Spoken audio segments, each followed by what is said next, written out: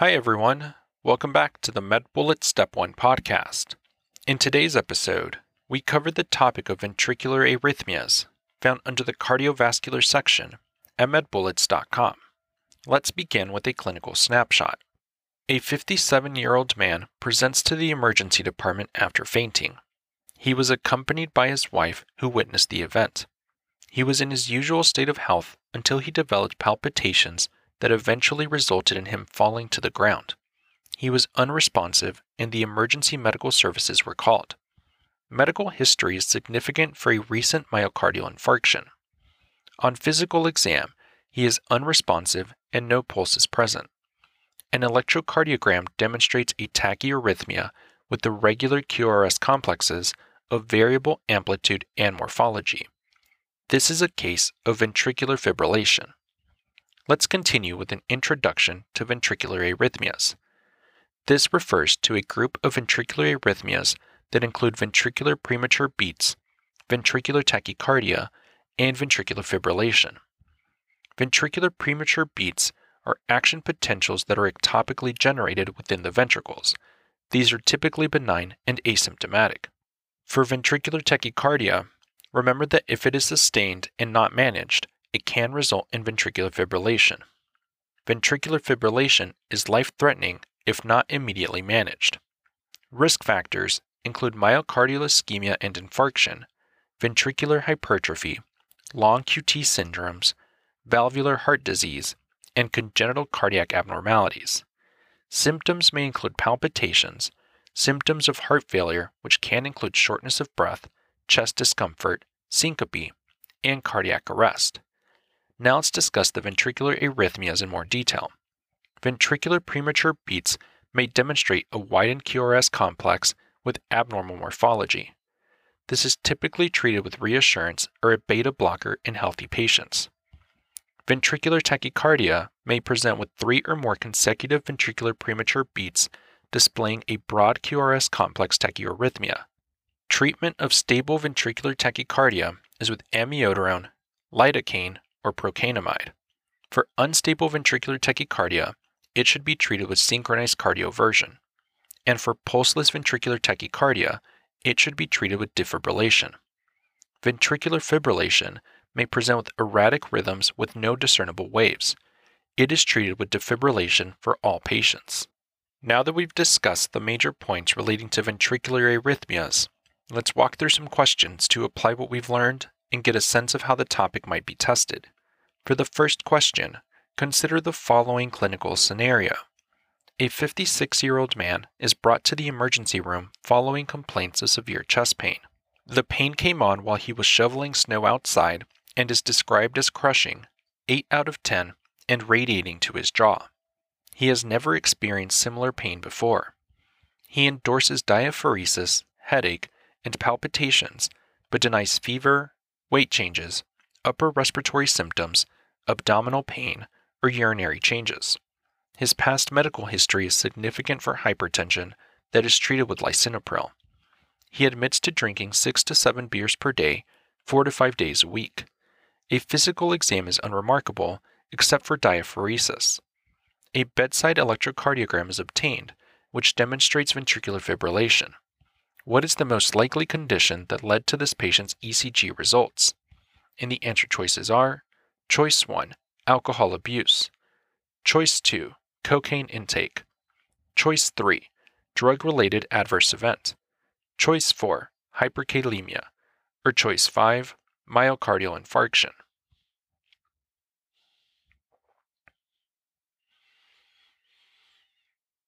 The best answer to this question is Choice 5, myocardial infarction.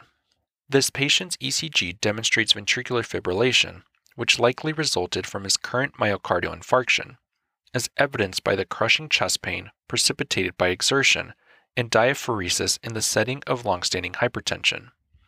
Ventricular fibrillation is a medical emergency, as it is the most common cause of sudden cardiac death. There is no discernible rhythm, as there is often a problem in the conduction of the electrical impulse. Patients with this heart rhythm most commonly present as unconscious. However, early signs and symptoms may include chest pain, palpitations, dizziness, nausea, and shortness of breath. Some causes of the condition include myocardial infarction, which is most common, but can also include cardiac scarring, congenital heart disease, cardiomyopathy, cocaine and amphetamines, or significant electrolyte abnormalities. Management includes immediate CPR and defibrillation. Let's also discuss why the other choices are incorrect. Choice 1. Alcohol abuse is unlikely the direct cause of the VF, as the myocardial infarction, which this patient is experiencing, is the most common cause of VF.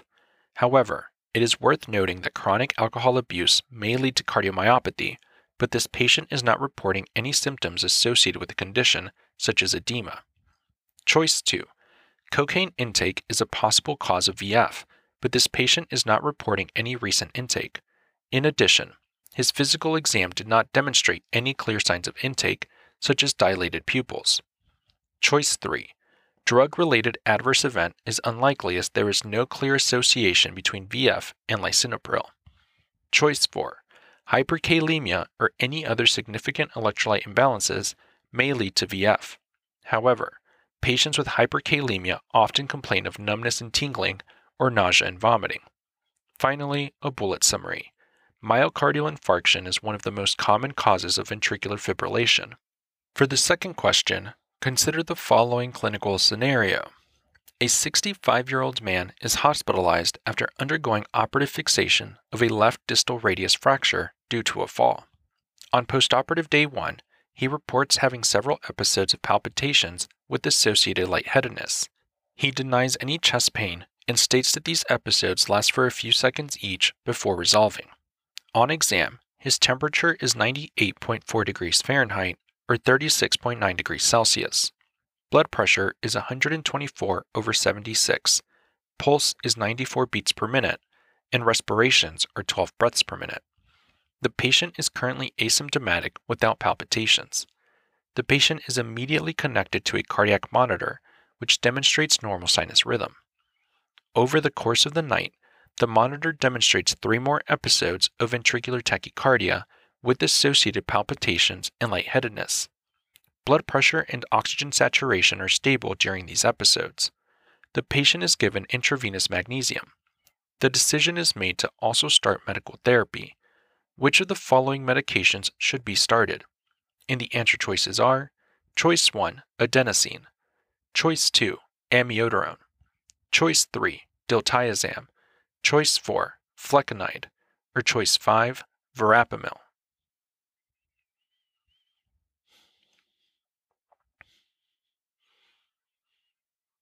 The best answer to this question is Choice 2, amiodarone. This patient with palpitations, lightheadedness, and a consistent rhythm strip demonstrating ventricular tachycardia can be medically managed with amiodarone. Ventricular tachycardia is a tachyarrhythmia that arises due to inappropriate electrical signals arising in the ventricles of the heart. In monomorphic ventricular tachycardia, the impulses are generated from a single focus, which results in the same morphology for each beat. This can be seen after ischemic events such as a myocardial infarction. In the setting of long QT intervals and impaired repolarization, polymorphic VT can occur, and this is known as torsade de pointe. VT can occur in short episodes or can be sustained and result in cardiac arrest or ventricular fibrillation. VT can be medically managed by antiarrhythmics such as beta blockers and potassium channel blockers, and certain sodium channel blockers like procainamide. Amiodarone is a potassium channel blocker that is commonly used for ventricular tachycardia. Let's also discuss why the other choices are incorrect. Choice 1. Adenosine is a short-acting drug that is used to abolish supraventricular tachycardias. It is not used for chronic management of ventricular tachycardia. Choice 3. Diltiazem is a calcium channel blocker that is used to decrease conduction velocity, which is useful in nodal arrhythmias and for controlling the ventricular rate in atrial fibrillation. Choice 4. Flecainide is a sodium channel blocker. This prolongs the refractory period in the atrioventricular node, which can help with supraventricular arrhythmias. However, it can be used for ventricular tachycardia, but is not a first-line choice. Choice 5. Verapamil is also a calcium channel blocker that is used to decrease conduction velocity. It is used in nodal arrhythmias and for controlling the ventricular rate in atrial fibrillation. Finally, a bullet summary. Ventricular tachycardia demonstrates monomorphic or polymorphic wide QRS complexes, not associated with P waves, and can be treated with amiodarone. That's all for this review about ventricular arrhythmias. We hope that was helpful. This is the MedBullets Step 1 podcast, a daily audio review session for MedBullets, the free learning and collaboration community for medical student education. As a reminder, you can follow along with these podcast episodes by reviewing the topics directly on medbullets.com. You can listen to these episodes on the MedBullets website or phone app while reading through the topic. If the MedBullets podcast has been valuable to you, we'd be thrilled if you considered leaving us a 5-star rating and writing us a review on Apple Podcasts. It will help us spread the word and increase our discoverability tremendously.